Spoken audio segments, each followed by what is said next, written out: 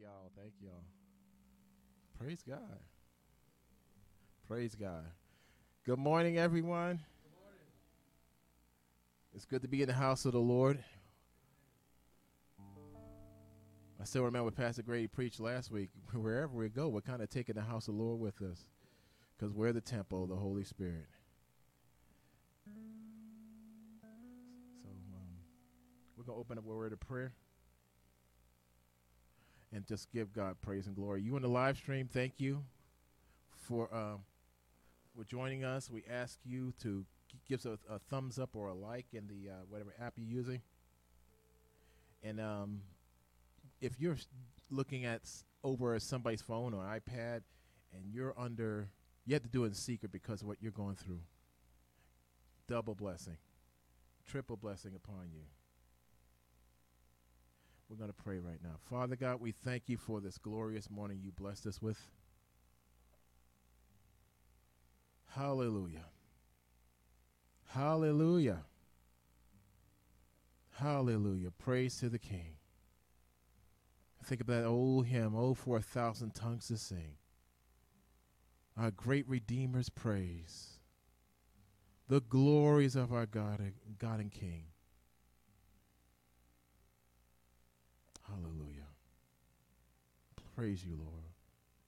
Father God, we ask your very presence would walk amongst us, even to those who are looking on us in the live stream. They will feel like they are a part of this.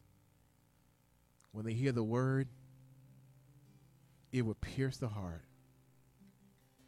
Bring encouragement and conviction, Lord. For those in sick in body, Lord, that the word will bring a touch, a comfort, Lord, that your name would be praised. Blessed be your name. Blessed be the name of the Lord. Thank you, Lord. In Jesus' name, amen.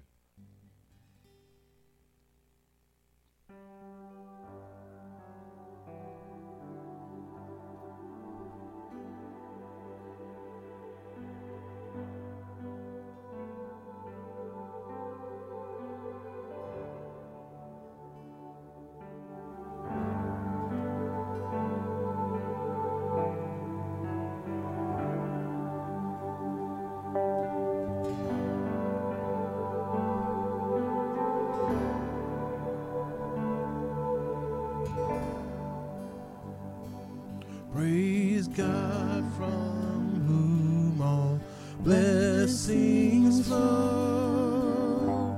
Praise him, all creatures here below. Praise him above, ye heavenly hosts. Praise Father, Son, and Holy Ghost. Amen.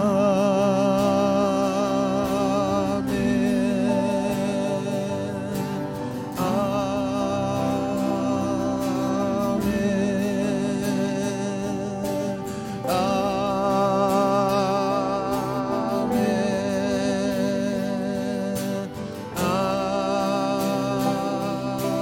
Amen. Praise God from whom all blessings flow. Praise him, all creatures here below. Praise him above, ye heavenly hosts. Praise Father, Son, and Holy Ghost.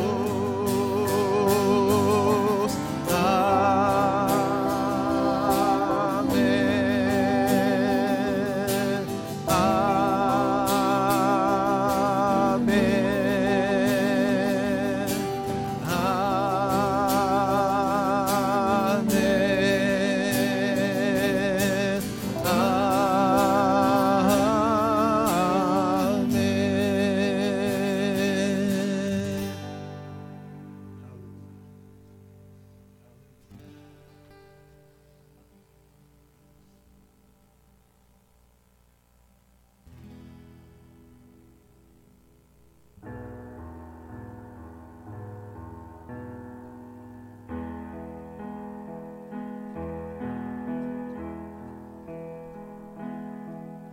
the splendor of the King,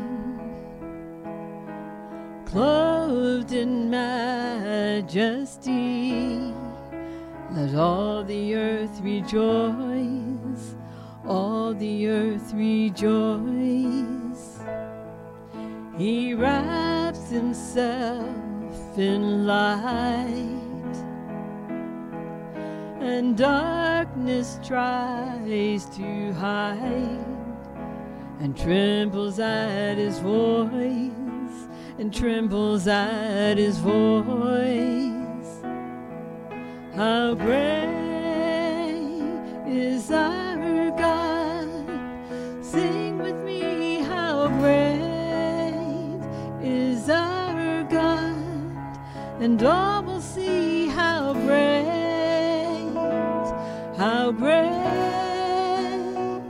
is our God.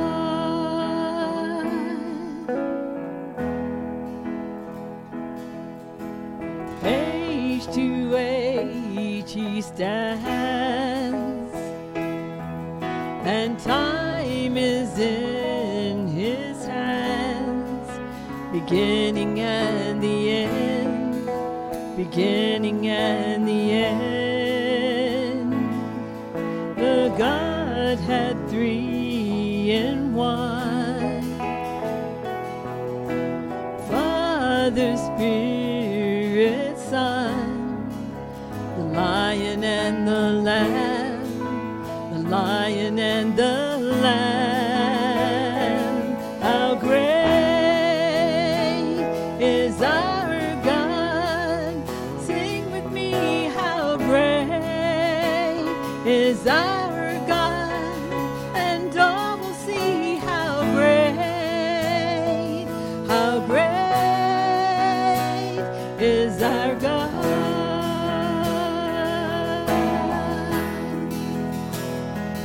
He's the name above all names, worthy of all praise.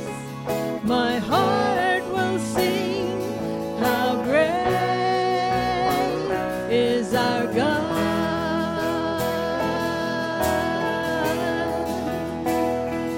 He's the name above all names, and worthy to be praised. My heart will sing, how great is our God.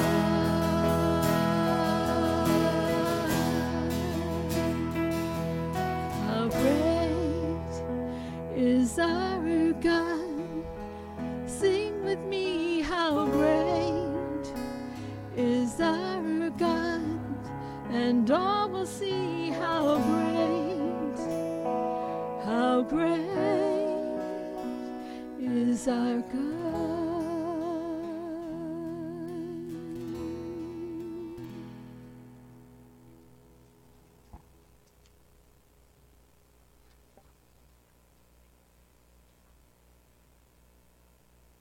New song. It's been a month of new songs. Prepare, you got a new song next week. But we were just rehearsing one time, and like this is like early in spring sometime, and this song came to me, so finally fleshed it out. I hope it's a blessing. Here we go.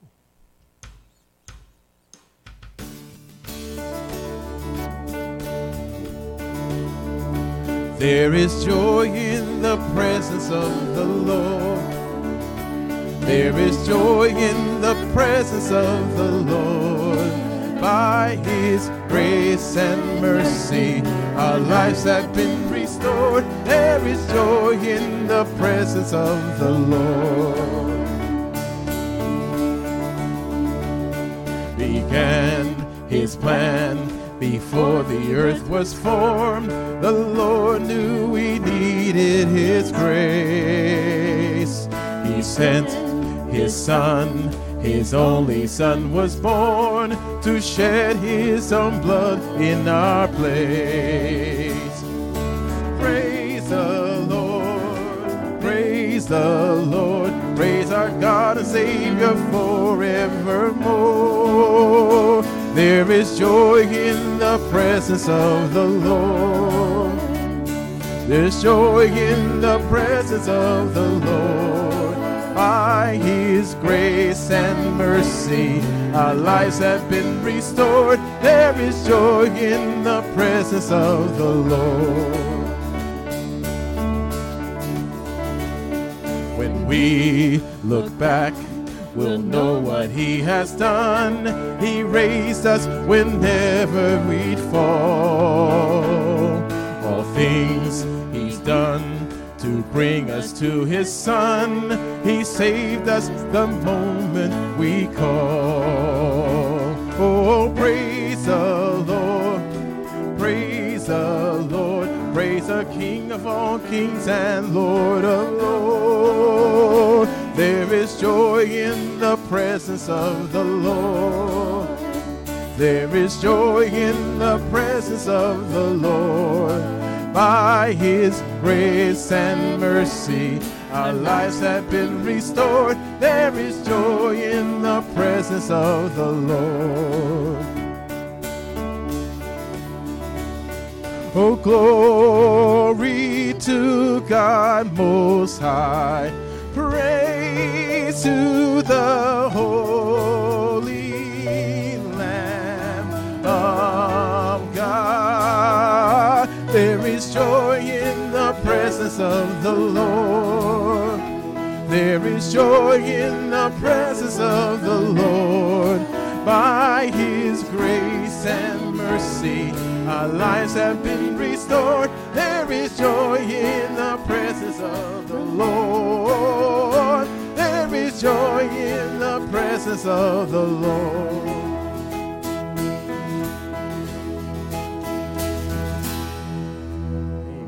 Can we all please stand?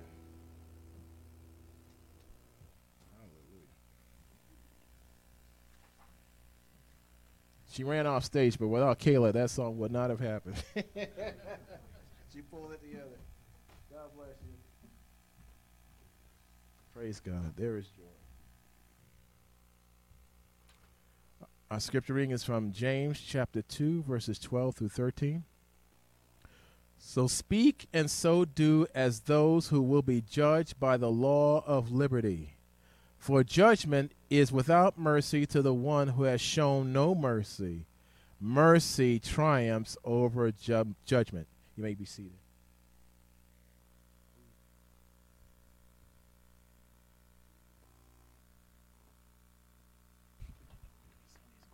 I didn't know we do Sunday school. Okay.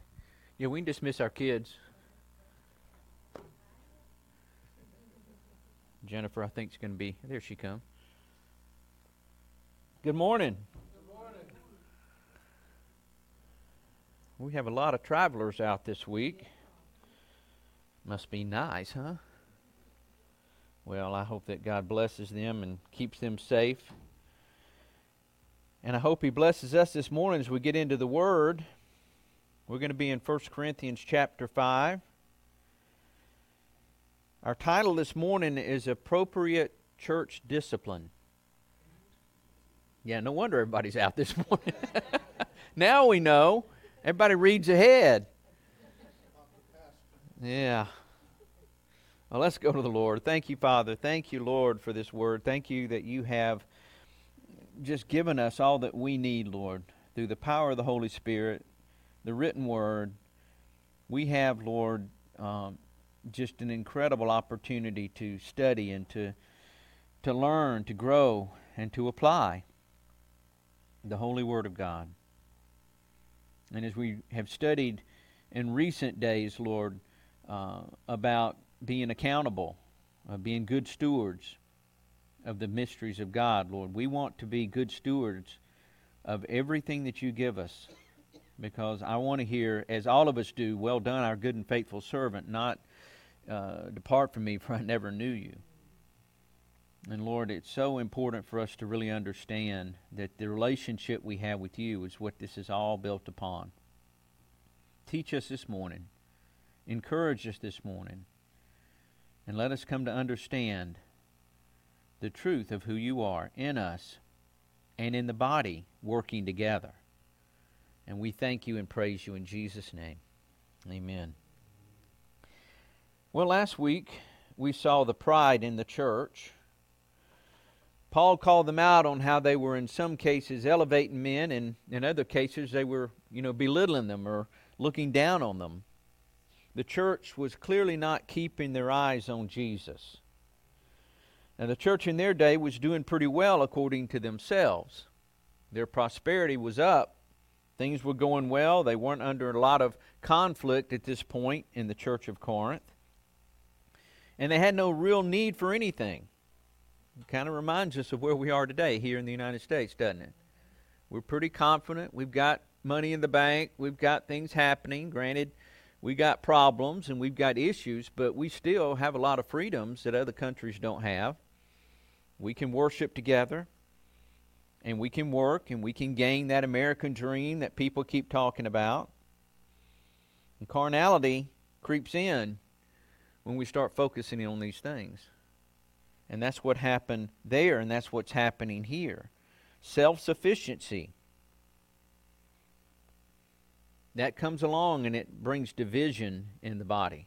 See, the thing is, the real bottom line about division in the church is not really about the things you may differ on. It's really about pride and the fact that you come to be self-sufficient, that you become, in a sense, God. So when anybody comes around you that doesn't agree with you, then obviously you have the authority, being your own God, to tell them they're wrong, and you have the division and everything coming on it. Now, that's a harsh way of looking at it, but ultimately that's really what it's all about. We tend to push God off the throne and put ourselves on it. That's just the human nature.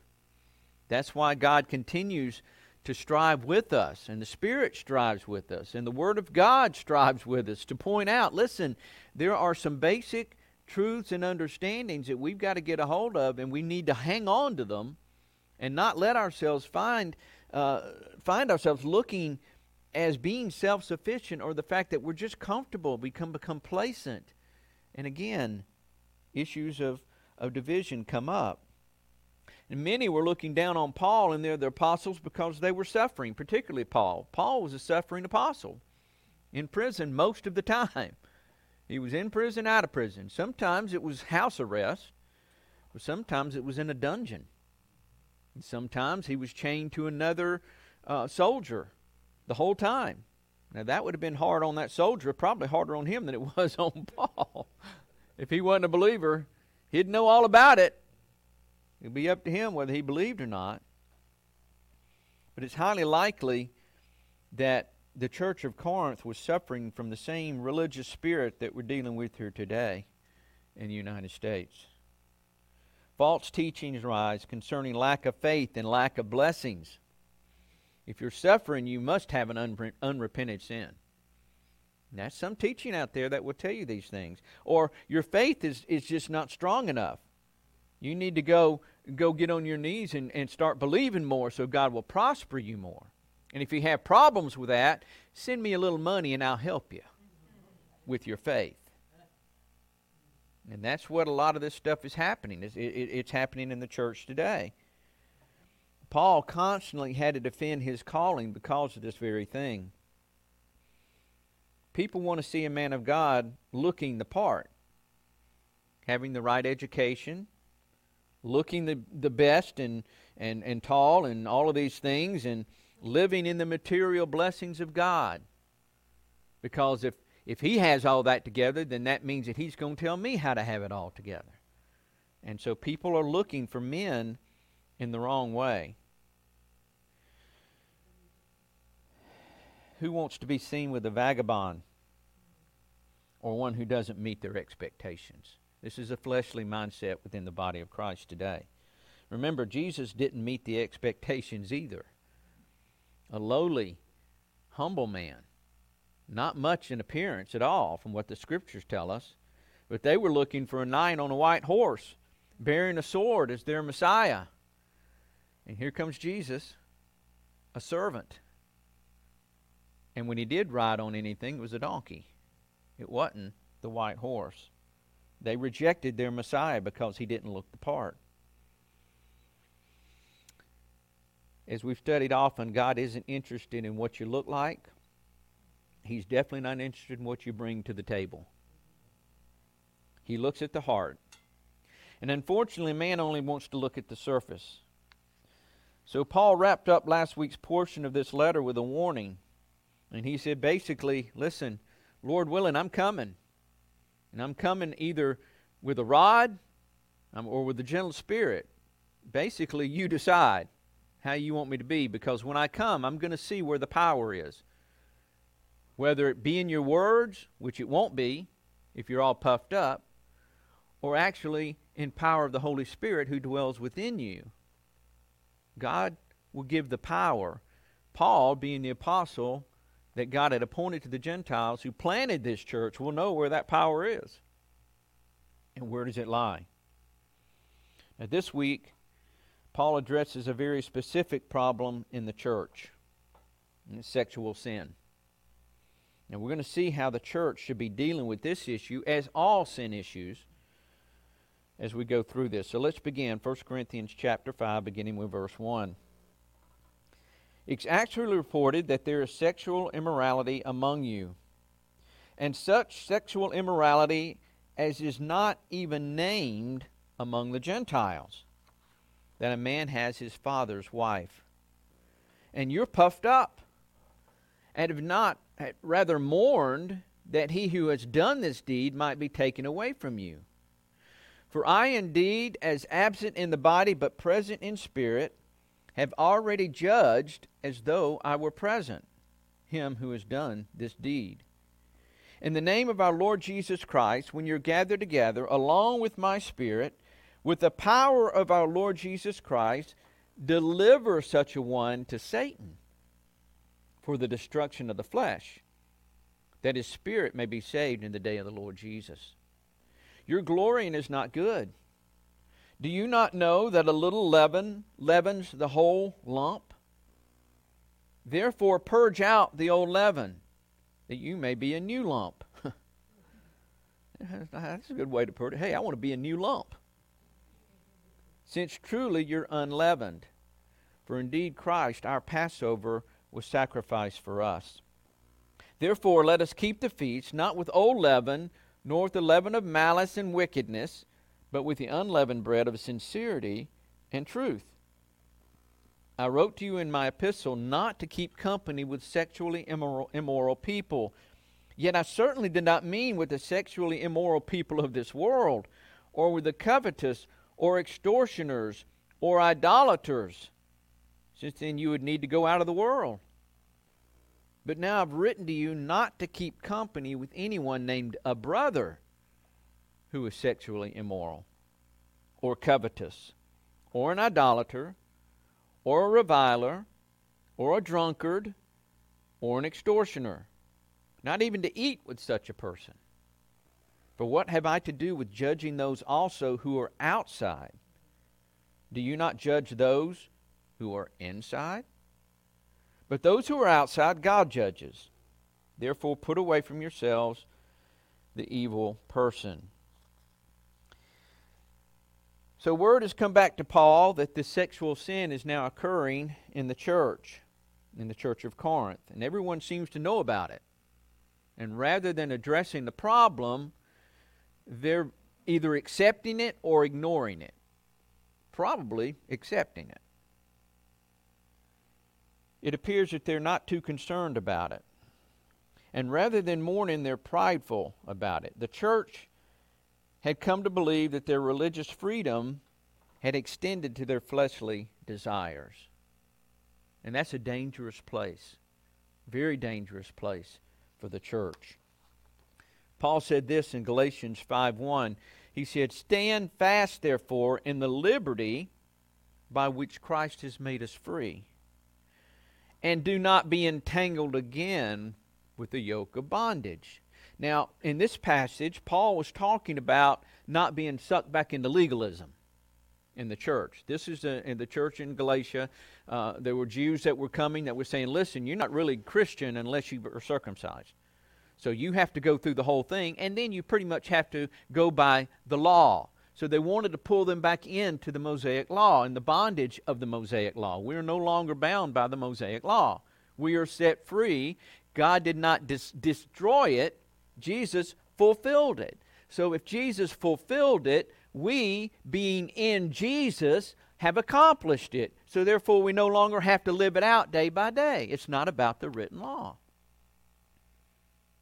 And a lot of people stumble over different points of that because they say, well, you know, the Sabbath never changed, and God actually put the Sabbath, the day of rest, in before, you know, the law, so therefore we have to observe the Sabbath day. Yes, observe it in Jesus. He is your Sabbath now. He is your rest. He is your ability to not be immoral. He is the one that keeps you from stealing, from lying, from cheating, from committing adultery. It's all in Him.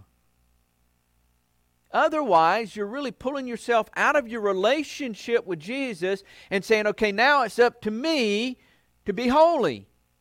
Well, if that were possible, Jesus wouldn't have had to come, would He? He says, be holy because I am holy. Well, how do we become holy? We die to ourselves. It's no longer us that live. It's Christ that lives in us. He is our holiness. Now, there's still a responsibility there.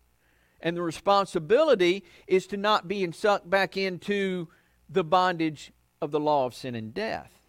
The fleshly lifestyle, the fleshly mindset, the desires of the flesh. That's what's going on in Corinth right now. Their liberty of having Jesus and building on that, they're set free from the law. They know, based on Paul's writings, that we don't have to live in the bondage to the law. But now they've carried it a little further. And they're in this place of, well, not only do we need to be bound by the law, we're free to do whatever we want to do. Now, Paul wrote, he said, listen, all things are lawful to me, but not all things are beneficial. You know, we have to come to the point of understanding that being lawful means that we are now surrendering ourselves to Jesus. Not that we're forcing ourselves to do something or not do something, but living in Jesus means that we allow Him to live through us. 2 Corinthians 3:16 through 18 says, nevertheless, when one turns to the Lord, the veil is taken away. Now the Lord is Spirit, and where the Spirit of the Lord is, there is liberty. But we all, with unveiled face, beholding as a mirror the glory of the Lord, are what? Being transformed into the same image from glory to glory, just as by the Spirit of the Lord. In other words, our liberty that we have is freedom from the law of sin and death, that we're being transformed into His image now. We're becoming like Jesus. Not that we can have the freedom to do what we want to do. That's not at all what Jesus came to bring to us. Jesus came to give us freedom from death, freedom from the law of sin and death, freedom from the bondage that sin grabs a hold of us and holds on to. And sin is bondage. If we're free from that bondage, why would we want to go back under it? In the name of freedom. We can do this, we can do that. And even if you're not practicing it well, if somebody is, well, you know, they're okay. I heard them pray a prayer. So they're fine. God will work it out. Live and let live. Now, I'll be honest with you. There is that mentality that has crept within the body of Christ many, many years now. The live and let live syndrome has crept in from the world into the church to say, listen, who am I to say? Who am I to judge? Well, we're going to get into that in a few minutes. Because the church has a responsibility to stand for God's truth. We're being transformed into His image, which means our old fleshly nature has to die. in 1 Corinthians 6, 15 through 20. Do you not know that your bodies are members of Christ? Shall I then take the members of Christ and make them members of a harlot? Certainly not. Or do you not know that he who is joined to a harlot is one body with her? For the two, he says, shall become one flesh. But he who is joined to the Lord is one spirit with him. Flee sexual immorality. Every sin that a man does is outside the body, but he who commits sexual immorality sins against his own body.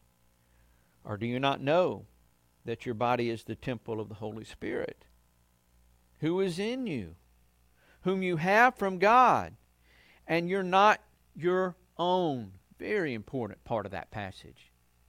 You're not your own. You're bought with a price. Goes on, for you're bought with a price, therefore glorify God in your body and in your spirit, which are God's.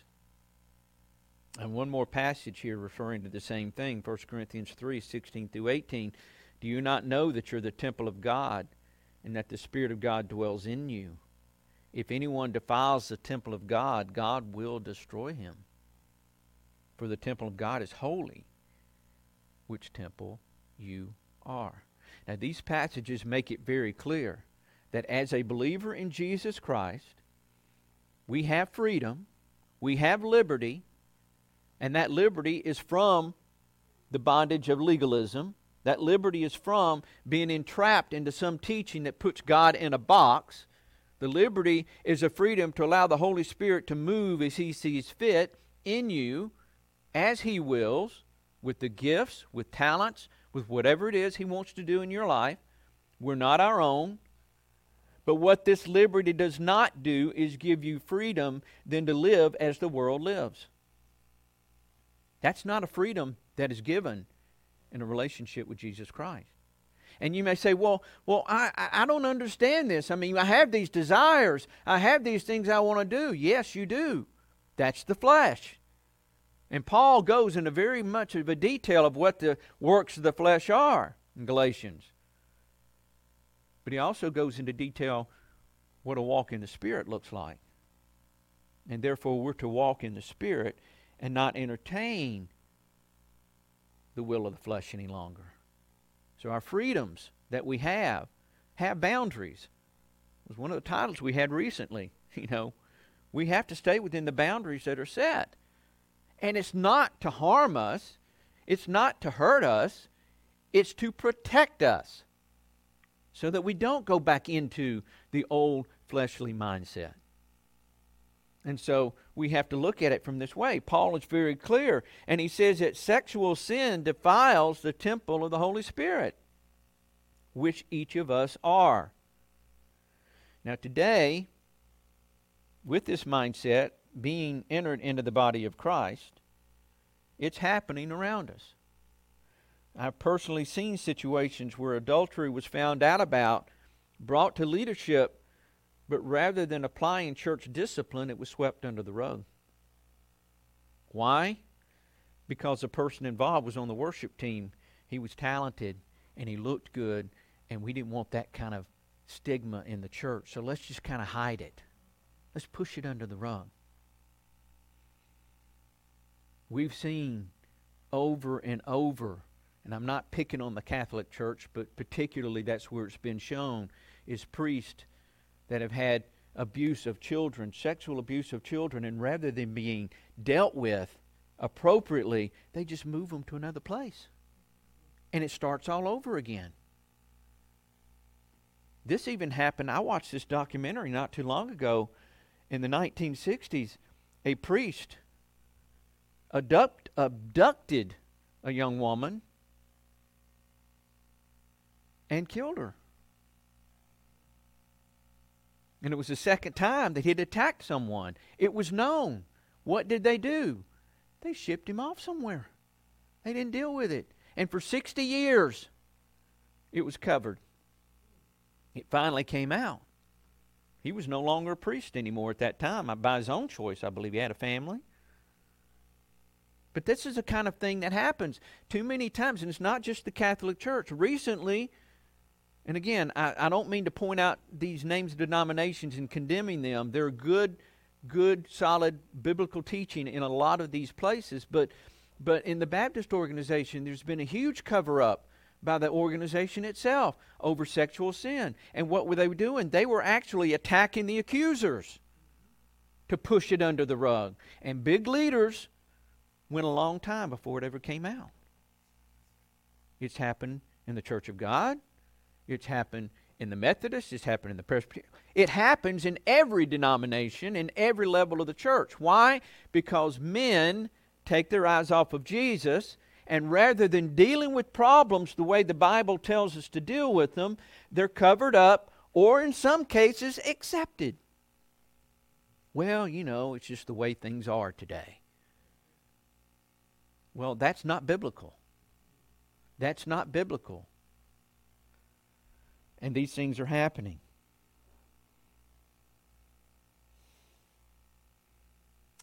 Examples that I've shown here are given that kind of keep things hidden and out of shame, but Paul is addressing the fact that this is a fully known sin and seems to be accepted. There are some that practice this openly in certain circles today. I hear winds of it, and it's third party, so I can't say, but I know the people who told me that they were approached with couple exchanges in the church where they actually go home with a different partner. Now this is in the body of Christ. How did it come to this? How does it escalate to this point? And these circles are there, and if people outside know it's there, you got to know that people inside know it's there. Because somebody got approached that wasn't interested, but did they go to anybody? Did they deal with it? Well, I haven't heard of anything dealt with in these areas, and like I said, this testimony came straight from someone that I know personally. So I know it happened. Some of these people were in church ministry, not just in the body. So if this is true, why isn't anything being done to address it or to stop it? Well, the answer could be one or two things. It could be more than one or two things, but the main two that come to mind is either acceptance or fear of the fallout if it's dealt with. The church today is looked at as a business institution more than it's looked at as a house of worship for believers. It's all about the money. It's about the power. And many who practice these things, unfortunately, are possibly, if not probably, pretty wealthy or in a level of self-sufficiency financially. And if that's the case, they may be good tithers, good givers. So how do we address somebody? I mean, look, we got bills to pay. We can't run somebody off if they've got sin in their life because they pay to the church. So what do? Cover it up. Pretend it's not there. Hopefully it won't bubble up. But listen, these things always bubble up. Sin is like a volcano, and it stirs in the depths of the souls of men. And when it erupts, it's not always a huge lava flow right away. Matter of fact, think about Mount St. Helens. They were monitoring that volcano for a long time. And they came down and they were giving warnings days ahead of time. Listen, this thing's got activity now that's never had. But when it blew, it didn't just come off the top and lava came down. It blew a third of the side of the mountain off. It left devastation for miles. A lot of people died because they didn't take it serious. And it happened so fast when it happened. And the ash came down like snow, covering. It was horrible destruction. But it was bubbling up. And this is what happens in the church. It's when something is lying there and it's bubbling, eventually it's going to bubble up and it's going to come out if it's not dealt with. appropriately. Now, there can be fallout even if it is dealt with appropriately. But that's not your responsibility or my responsibility to worry about. We have to put it in God's hands and allow Him to handle the fallout as it comes, but you still have to base it on God's Word, and you have to stand firm on what God's Word says. So we look at these two things here. The love of money, sometimes because of the church finance. You may say, well, the love of money means that you're so want to be rich. Well, the Bible is clear about that. Yeah, don't let yourself desire to be rich so that, the love of money comes in. Matter of fact, we'll read that when it says in 1 Timothy 6, 9 through 11, those who desire to be rich fall into temptation and a snare, and into many foolish and harmful lusts, which drown men in destruction and perdition. For the love of money is the root of all kinds of evil, which some have strayed from the faith in their greediness, and pierced themselves through with many sorrows.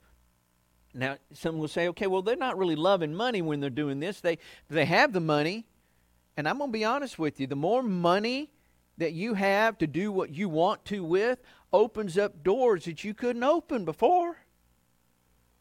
You couldn't open those doors. But now the opportunity arises because you have the ability and the means to do it. And once you have that, and if your eyes are not focused on Jesus and handling your finances appropriately, they begin to spend money on your desires. Well, you buy that fancy sports car at 55 or 60 years old because you're going through a midlife crisis, because you can afford it. And you're driving down the road and that young woman looks over your way and all of a sudden a door's open that wasn't open when you were driving the clunker. You see where I'm going with this? It's not driving a sports car is bad, don't get me wrong. What I'm saying is that when you are in a place of self-sufficiency, when you're a place of financial security, when you're a place where you're no need of Jesus, because you're pretty much doing everything for yourself, then your eyes get on everything else that draws your mental and lustful attention, and the next thing you know, you're sucked into it. And it happens in the church, and is happening in the church. Now, another reason that sexual sin and other issues are not dealt with in the church discipline is because discipline itself has been put aside. Church discipline has been put aside. And here's the main reason, is because we don't want to be known to judge one another. Unfortunately, the teaching on judging one another has been misconstrued. The first thing out of anybody's mouth who claims to be a believer, if you point something out to them, don't judge me. Who are you to judge me? This is what happens all the time.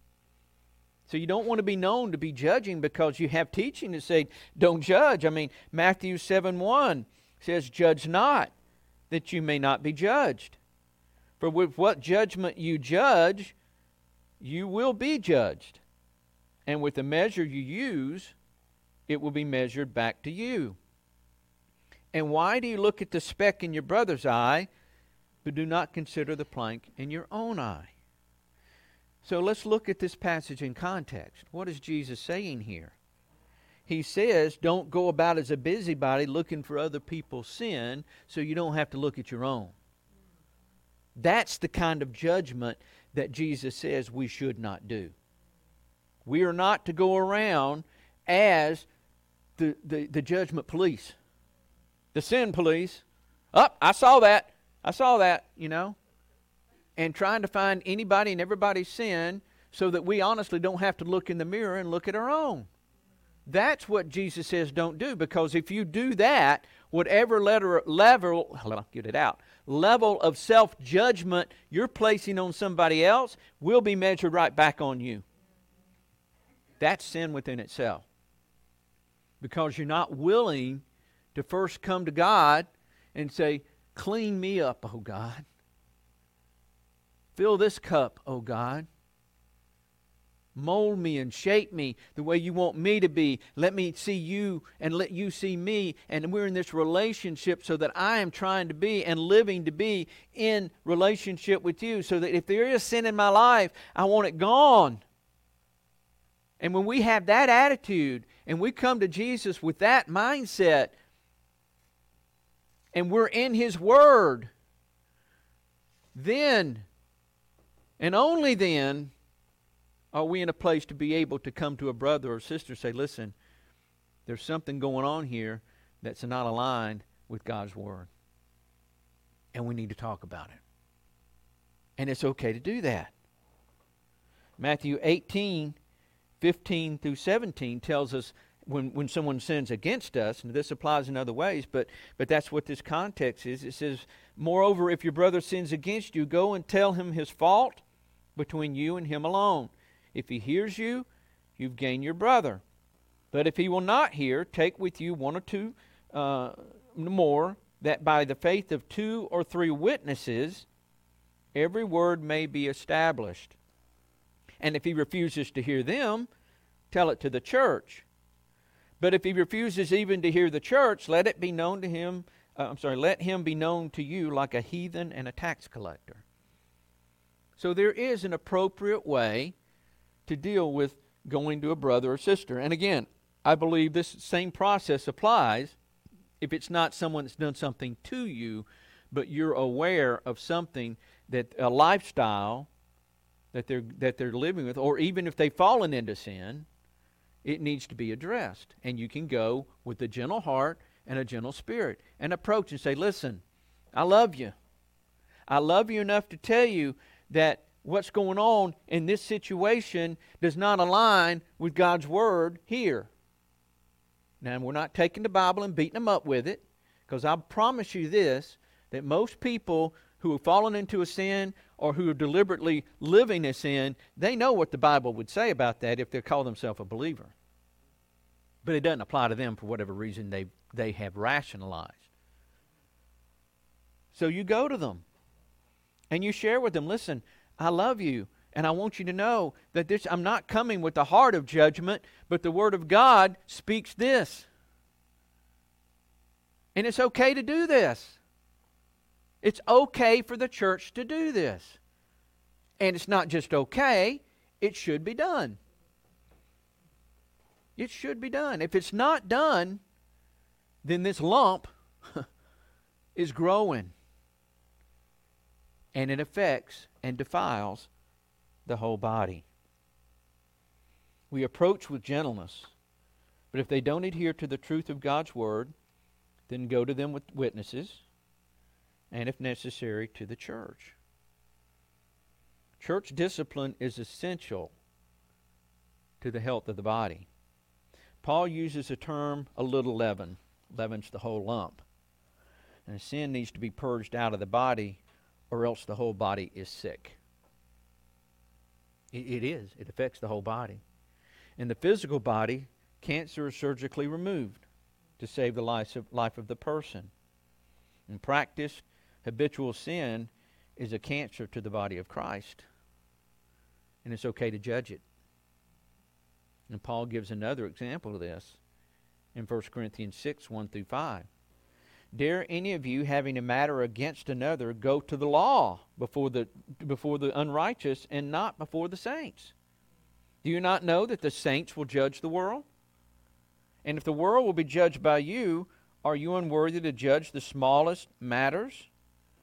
Do you not know that we shall judge angels? How much more things that pertain to this life? If then you have judgments concerning things pertaining to this life, do you appoint those who are at least esteemed by the church to judge?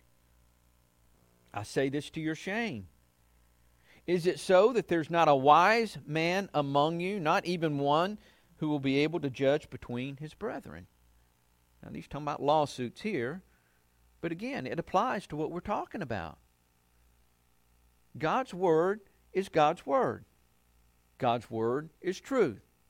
We as believers should study God's Word.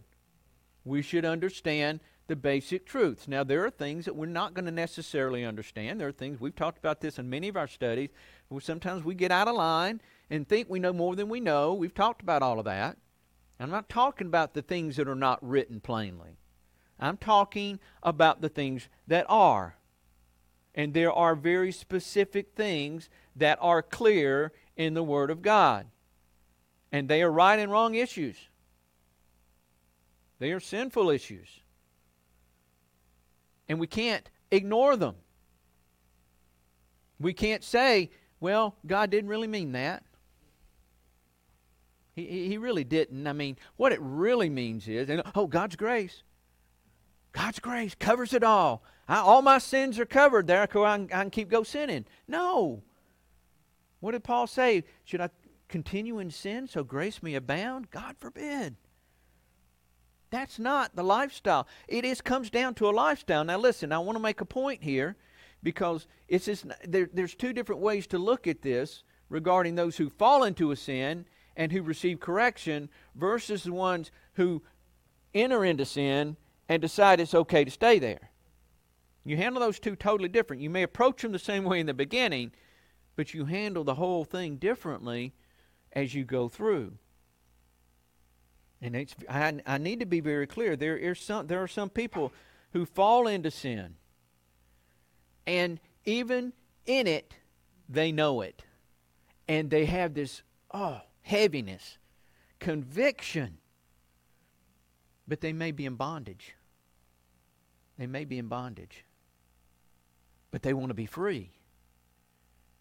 And those people are ones that we can love through this together, hand in hand, and bring them through. Not alienate them. That's not the one that we separate from the body. That's the one we circle the wagons on and encourage. And men, particularly, I'm going to talk to you here for a second, guys, because men struggle with this. If you don't, you're lying to yourself.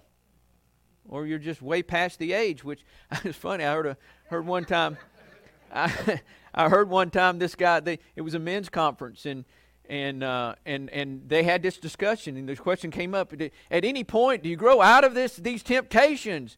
And this 80-year-old man stand up and said, "No, you don't." And it's like, man, that's discouraging, isn't it? Listen, men, it's out there. It doesn't matter where you go. It doesn't matter where you turn. It's available. Sexual sin is crouching at every door. And pornography,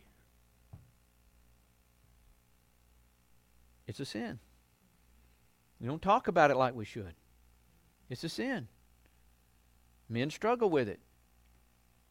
And they struggle with it in secret, because if they bring it out and let somebody know they struggle with it, unfortunately, they have been handled like the one that Paul is addressing here, and people want to run them off and abuse them. It's not about that. It's about bringing it to light so you can say, we love you through it. We want to love you through it. But this is a problem. It starts there and escalates. And it starts at young age. I was exposed to it 13 years old. It was wide open on the shelves and the racks of the grocery store. Now, I'm being very intimate here. I don't want to offend anybody, but I'm just telling you the truth. I had to go to the grocery store with my mom. They wouldn't leave me home. At 13, well, it's just the way it was. So she'd go to the grocery store, I'd go to the drugstore. And I stood there for an hour every 2 weeks, feeding that flesh. And it took years upon years upon years to come to the point where I can let it go. Now, I'm being honest. Men, it's there. And now you can get it on your phone, your computers, wherever there's a quiet little cubby hole. Now, what I'm telling you, and the reason I'm bringing this up, is because we can no longer allow ourselves as a body of Christ to say this doesn't exist and that we keep it secret, it's okay. It's that volcano I was telling you about. And it's not just men. Some women struggle with this too, but mainly it's a visual thing. Men struggle with it. But that leads to something else. It leads to desires. It leads to the wants and feeding that lust. And the next thing you know, you're in a place to where you're actually trying to live some of these things out. This happened to a Calvary Chapel pastor down in Fort Lauderdale. He got into it. Next thing you know, he's living things out. It came out, and he's gone. He's divorced. Unrepentant, from what I understand. I don't know the full story there. But pride comes back to the core root of pride. And I know this is uncomfortable, and I apologize to those who might be uncomfortable with the message this morning. But we have to look at it, and we have to deal with it. Again, there's some who fall into it and agonizing because it's addictive. It's very addictive. But those who are willing to repent and walk through it and have those accountability partners, or have things put on your phones, have those things set that other people can monitor, it's important. Do it. Don't be ashamed because you have to. And if you're beyond all that, don't be ashamed to do it anyway, because it's a protective measure. And that way you know that moment might come that you're alone in that place. Hey, well, somebody else is watching too. Well, let me give you a little secret. Jesus is always watching. That's a humbling thought, isn't it? So if you have that, we should be about restoration for those who've stumbled. Galatians 6:1 says, Brethren, if a man is overtaken in any trespass, you who are spiritual, restore such a one in a spirit of gentleness, considering yourself, lest you also be tempted. Go with a spirit of gentleness. Now, with that said, according to Paul, here in this passage, we, the body of Christ, can and should judge sin in the camp. It's a responsibility that we have. It's verse 12, for what have I to do with judging those who are outside? Do you not judge those who are inside? But those who are outside, God judges. Therefore, put away from yourselves the evil person. This is very clear. We, the body of Christ, are to judge ourselves, not in the mind of the flesh, but in the Spirit, according to the Word of God. And if it is determined that a sin is in the camp, it needs to be exposed, addressed, and if they don't want to deal with it, it needs to be removed. Going back to verses 9 through 11. I wrote to you in my epistle not to keep company with sexual immoral people. Yet I certainly did not mean with the sexually immoral people of this world, or with the covetous, or extortioners, or idolaters, since then you would need to go out of the world. Listen, when you receive Jesus as your Lord and Savior, He doesn't take you home. He becomes your home. And you become His. But He leaves you here for a purpose, to glorify God in your body and in your spirit, to be a light to the world. This is why it's so important that we understand. It's easy, and I do it. I know I do it. It's so hard not to get flustered when you hear these movements happening across the nation, and they're gaining all this ground, and the media are just hyping it all up. And then we're the bad guys because we stand against it. But the truth is that these things are the world. That's the world. We're not to judge that. We can judge it based on God's Word, and we can, yes, approach people in love and say, listen, I just want you to know that there's a better way. That a relationship with Jesus Christ is what you need. That's what we need in the world. But in the church, it needs to be dealt with differently. Because for someone to say their brother or sister who is practicing a sin that is very specific against God's Word, then we have to come and address it head on. Again, approach gently, but be prepared to handle it and walk it through. We're left in this world with the worldly people. But Paul goes on and says, I have written to you not to keep company with anyone named a brother. Not even to eat with them. If you know they're living in sin and it hadn't been dealt with. So what it tells us is we're not to alienate those in the world or even really judge them. Now we do know that the spirit behind these movements are demonic. And we can call that out. But the people are deceived. The world is deceived. a brother or sister is beyond deception. They bought into it. If they believe it, they can live a certain way and do a certain thing. If they're living that way, they need to be addressed. Jesus was accused of hanging out with tax collectors and sinners. How did he respond? Well, Matthew 9 through 13 says, as Jesus passed on from there, he saw a man named Matthew sitting at the tax office. And he said to him, "Follow me." So he arose and followed him. Now it happened as Jesus sat at the table in the house that, behold, many tax collectors and sinners came and sat down with him and his disciples. And when the Pharisees saw it, they said to his disciples, "Why does your teacher eat with tax collectors and sinners?" And when Jesus heard that, he said to them, "Those who are well have no need of a physician, but those who are sick. But go and learn what this means. I desire mercy and not sacrifice. For I did not come to call the righteous, but sinners to repentance." Now, and ultimately what he's saying, I didn't come to call the self-righteous. Because there's none righteous without him. So if you call yourself righteous and you don't believe in Jesus, then you're self-righteous. And those are the ones he's talking about. I didn't come for you. You got your God. You've become your own God. I'm coming for those who are sinners. And I'm going to share with them the good news. But if a brother or sister is living a lifestyle that goes against God's word, they should be judged and dealt with as the word has laid it out for us. This is not giving us permission to go on a witch hunt. We're not supposed to be the ones always scouring to find somebody's sin. That's evil within itself. We're supposed to be about loving one another. And we're supposed to be about having relationships with one another. All founded and grounded upon the Word of God. So let me exhort you this morning as we come to a close here with a word of encouragement as well as a word of warning.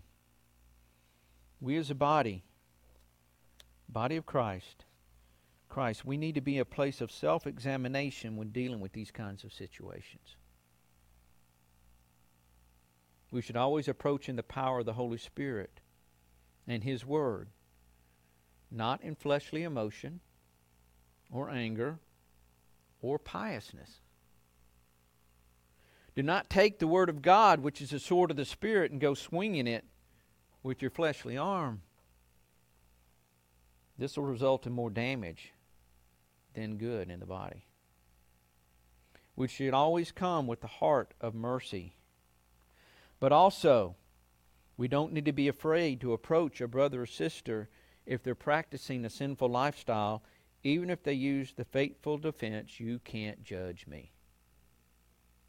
The truth is, you're not. You're not judging them. The Word of God is judging them. The Word itself brings judgment. John 12, 47 through 48. He says, "If anyone hears my words and does not believe, I do not judge him." This is Jesus speaking. I don't judge him. For I didn't come to judge the world this time. This time inserted by me. But to save the world. He who rejects me and does not receive my words has that which judges him. The word that I've spoken will judge him in the last day. So here we are. We're in this place today in the church where there's a lot of, what's the word I'm looking for? Casual thinking regarding the Word of God. It's kind of gotten, well, everybody thinks differently about different things. Everybody has different views on this. Listen, there are people in this room that we could sit and discuss certain subjects. We're not going to agree on them. And you know what? That's okay. Because we don't have all the answers. We may think we have more than we have, or we may think that we understand it more in a way, but let me tell you something. when we meet Jesus face to face, every area that we thought we knew that wasn't specifically written, we may get a realignment real quick. And I'm pretty sure all of us will have something somewhere where that's going to happen, because none of us have it all right. If one person stands before you and says, this is absolute, and the Word of God does not clarify that, then I wouldn't necessarily listen to their absoluteness. Because there's many, like I said, there's some in heaven today, the great theologians that probably got a spanking already. Because they drew hard lines that scripturally could not be supported. But yet they had to have an answer. That's one area. So there are things that we can do, and we're going to live among a lot of people as believers and not agree on everything. The problem that we would have is when we draw such a hard line that we push other people away over those issues. That's non-biblical. That's sin within itself, because you're dividing yourself against the Word of God, against the body of Christ. You're dividing the body of Christ based on your opinions and what you think you know rather than the Word of God. But when it comes to sin, and it's written, and it's blatant, and there's no way you can take that and make it anything other than what it says, those issues need to be dealt with. They need to be dealt with head on, and they need to have it handled, because otherwise that lump is going to continue to grow. And trust me, if you have a group of people or an individual, in this case just an individual who's practicing this sin, and this individual was accepted by the church, not dealt with, it was known, what's going to happen is if things like that aren't dealt with, other people will start coming along and thinking, oh, well, this is okay. Now you got more people practicing this kind of sin. And the next thing you know, you got a whole group in your church that's practicing this kind of sin. Now, how does that look to the world? When the world says, well, I don't see much difference in the church, why do I want to be a Christian? Number one, they're always fighting with one another over things that don't matter. And number two, they're doing the same things I'm doing. So I don't need their Jesus. There's no power. If there's no power of deliverance of sin, why do I need to be a believer? Unless you just have that one fear moment and you just pray a prayer just so you checked it off on your insurance policy, but then go back and live in a lifestyle the way you want to. See, the truth is the church has a responsibility to the Word of God. This goes back to what we talked about last week. Again, we have to be good stewards. Now, there's a way to do this appropriately. There's a bad way to do it inappropriately. And then there's the third option, which is don't do anything at all. And unfortunately, I think that's happening more than anything else. All because we don't want to affect the institution of the church. We've grown so big. We've gotten this thing going. It's going to be an embarrassment. It's going to be a black eye. But at the same time, you got to be careful that you're not so harsh that you run somebody off who's broken and needs mercy. We have to approach everyone with the heart of mercy. That's how Jesus approached us. I desire mercy, not sacrifice, is what Jesus said. So, we need to keep these things open in our hearts and in our minds. Again, not to go out and search out and turn over every rock and say, aha! But if you do see and you know because of someone's actions that they're in a situation that is biblically wrong, it needs to be addressed. It needs to be addressed with appropriate church discipline. Church discipline needs to be brought back to the church. And that's why people who are not teaching the full counsel of God's words will be accountable as well. Because if you can't call something sin out of fear of offending somebody, then you got a problem. Because the Word of God is clear on what sin is. Sin is rejecting God's truth. In whatever area of your life that you may decide that it doesn't apply to you, or that that's just not something you can do because you want this too badly, that's wrong, and that's sin. Word of God is truth. The Word of God brings the judgment.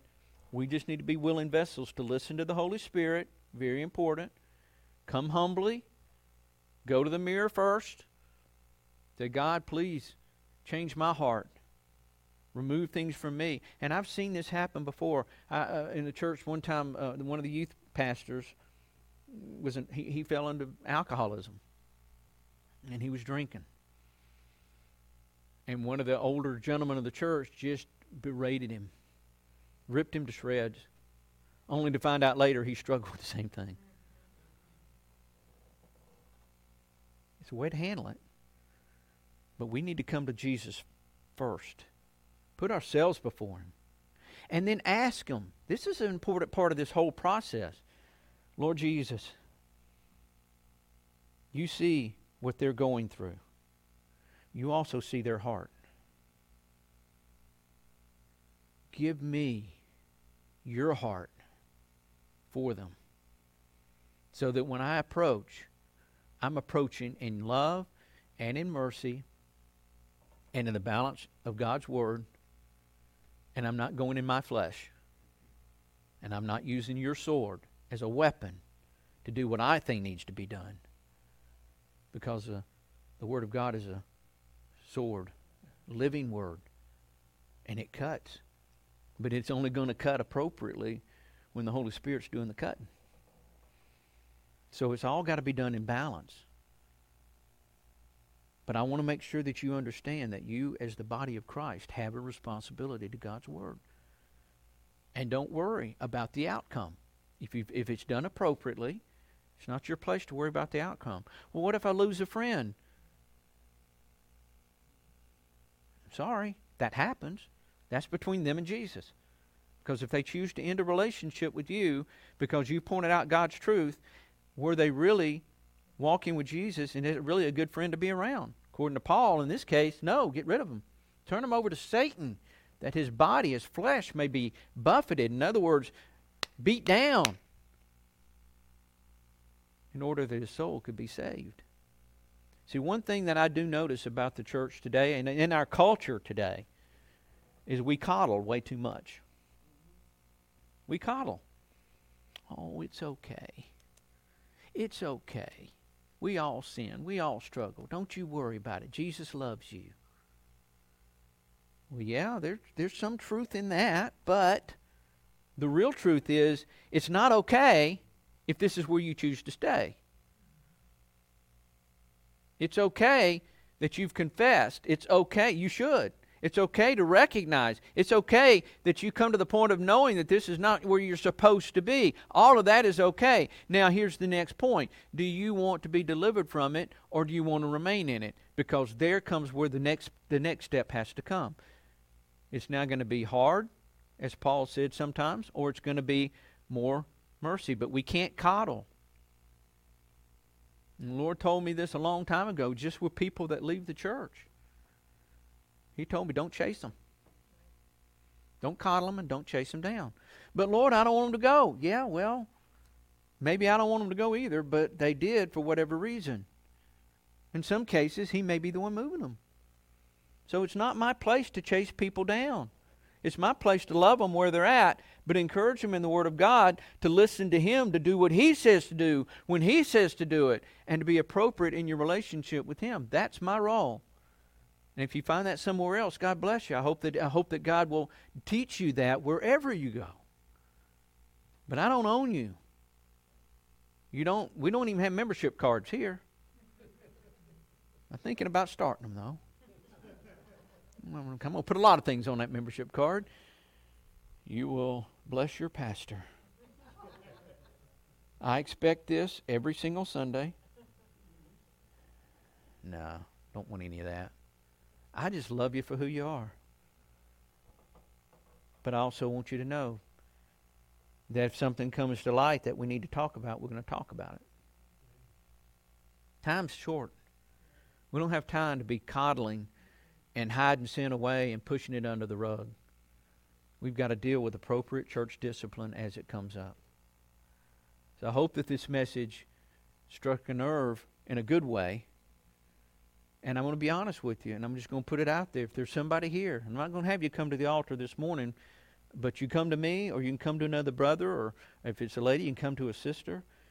If you've got an area that you know is not alignment with God's Word, come to prayer. Let's deal with it. Let's cut it right now in the middle.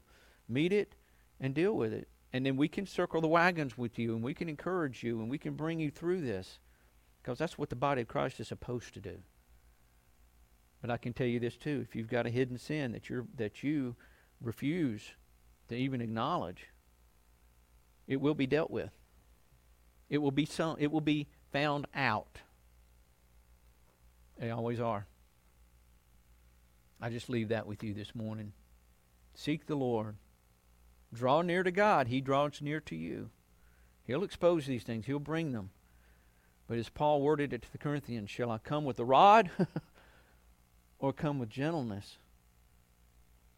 It's the attitude of the heart that makes the difference. So let's keep that in our own hearts and minds as we go forward. Father, we thank you for your word. This is not an easy word today. Maybe I shared more than I should have. Maybe some people are freaking out over this. But Lord, the truth is that we need to be a godly people. We need to be a holy people. We need to recognize your holiness, that you're a holy God. You don't wink at sin. You don't brush it under the rug. And you will deal with it accordingly and appropriately as you see fit. So Lord, this morning we just come. We submit ourselves, each individually, to you. That first, Lord, purify our hearts.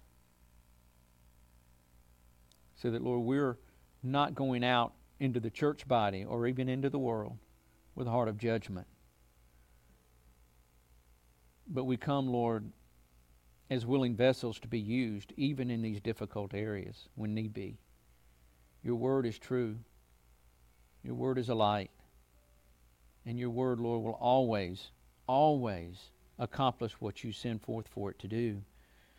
We just need to make sure that the word is spoken in all areas and in all ways. And we thank you, Lord. We praise you. We worship you. We are humble before you. And we give you all praise and all honor and all glory. In Jesus' name, amen.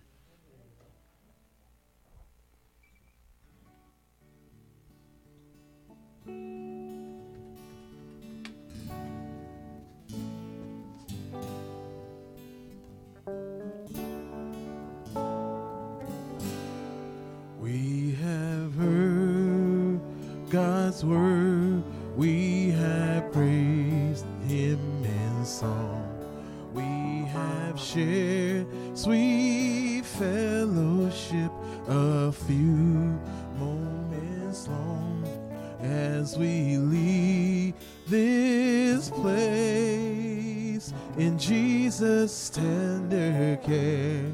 We will share his love with people everywhere. May God keep us till we gather here, or we meet in the air.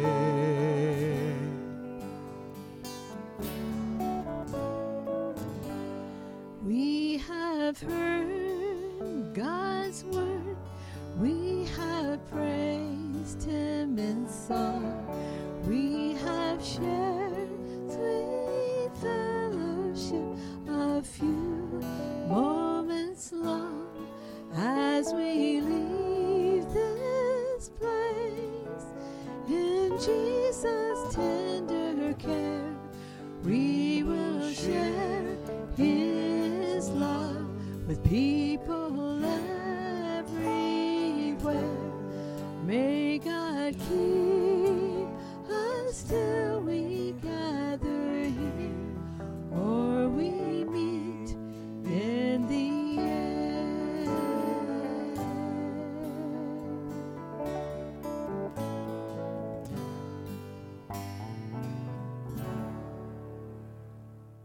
God bless y'all.